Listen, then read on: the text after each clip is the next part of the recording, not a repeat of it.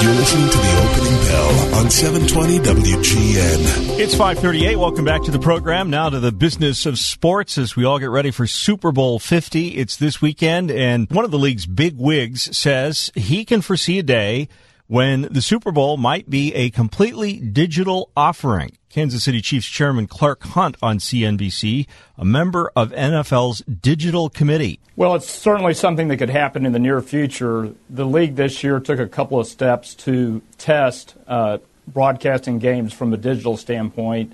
The first being the Jaguars-Bills game that was played in London this year. Yahoo carried that game, streamed that game. It was extremely successful. I believe they had 15 million unique users. And then the playoffs this year, in addition to being broadcast, they were also shown on a digital basis over the top. So it's something that's very much in the future. This year's Super Bowl will also be available from a digital standpoint in addition to being broadcast on CBS. Kansas City Chiefs Chairman Clark Hunt, a member of the NFL Digital Committee. And it brings us to our conversation with Mark Carman and Dale Buss, a contributor for Forbes magazine. You can find Mark on Twitter at The Carm and Dale on Twitter at Dale D. Buss. Dale, first of all, I want to go to you because you've written about a couple of the car companies who are really fighting to be the most popular this weekend when their ads run on the Super Bowl. Tell us about Hyundai. Hyundai's situation is significant because they had a rough year the last couple of years in the U.S. because they have been relying too much on cars. And the most popular type of transportation now in U.S. dealerships obviously has become SUVs, crossovers, even pickup trucks. So what Hyundai needs to do is reposition itself as being relevant in those segments, and they introduced a couple of new vehicles lately, including the new Tucson SUV last year, which is very well received by reviewers and by the public. So what they need to do is remind Americans again that they're relevant across the board with their offerings, and so they have made a big bet on the Super Bowl this year. I think they're going to have 4 different spots that total 3 minutes. Can you give me a warning? Sure. Warning, here comes your ticket. A car that doesn't get distracted. Auto emergency braking with pedestrian detection.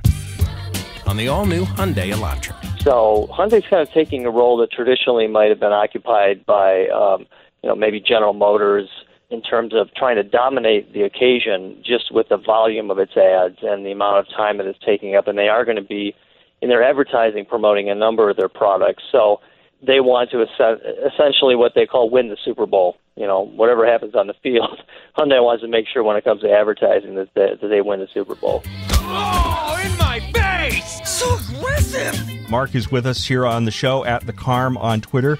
Kevin Powell is also here with us. How much is a commercial? 30 seconds. It's a mere $5 million, Steve. $5 million for a 30-second spot, which is, of course, the most expensive airtime in TV histories.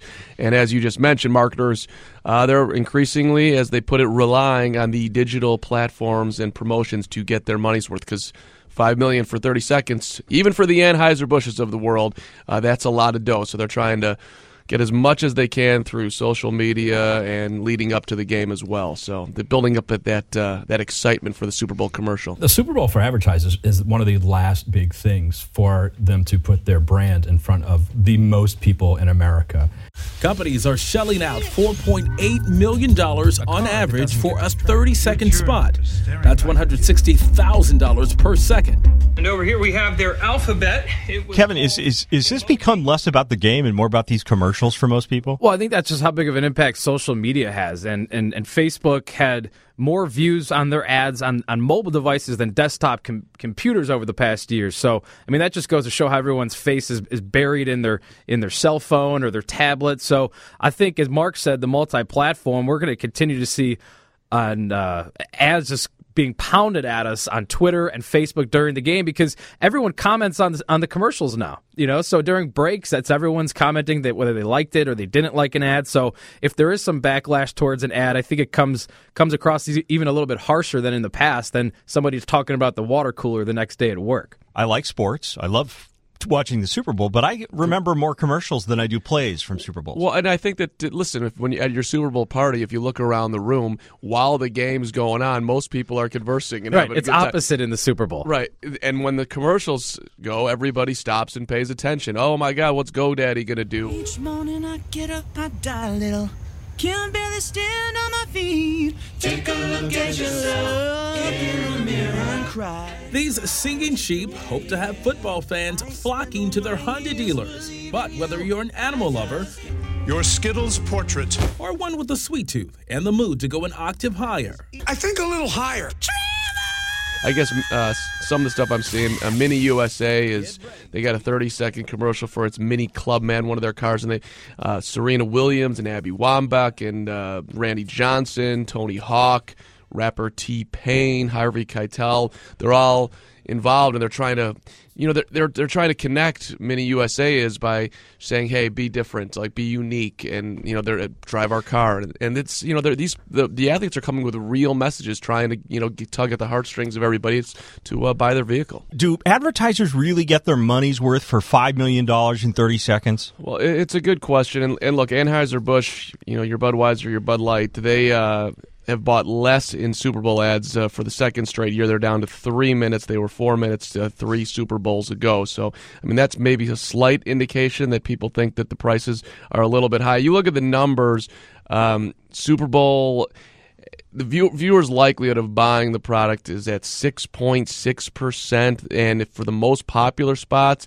like Hyundai a couple of years ago, people were 39.5% more likely to buy Hyundai, and Budweiser was at 37.8%. How they compute that, I'm not smart enough to really know how they put the numbers together, but that's what they do. And there's very little on the negative side. The numbers on people that are unlikely to buy the product really doesn't come out. It's by far the biggest audience for any one event that you'll ever get. So the advertisers think it's worth it. And that was my question. Is it still the most watched event on television?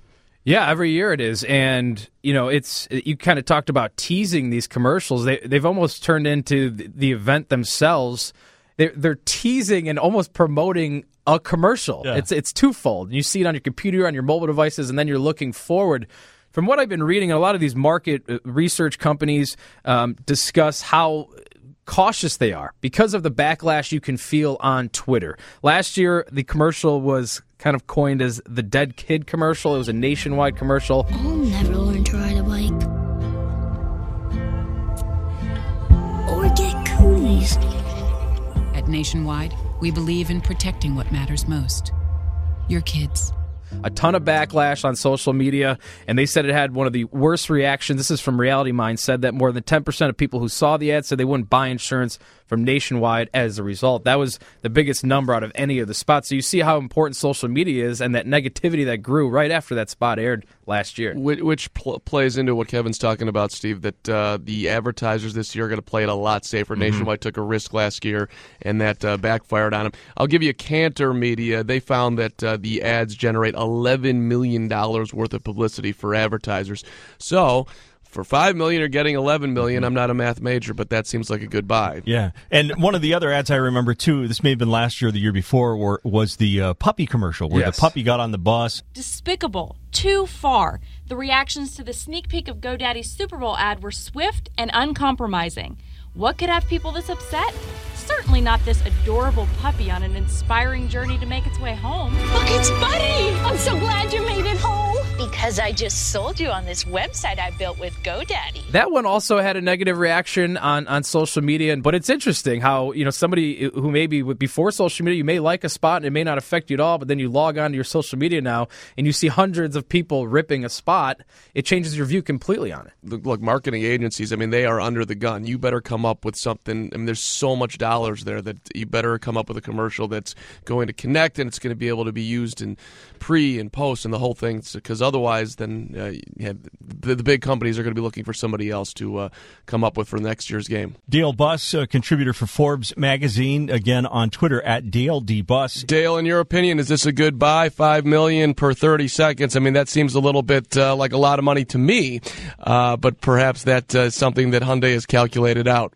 Well, if you talk to marketing executives, they'll still say, even in this digital era, as alluded to in in the way you open this segment, there is just simply nothing like the Super Bowl to get attention, to build brand awareness, to create excitement, to create buzz, which then is complemented before and after the game by strong social media campaigns.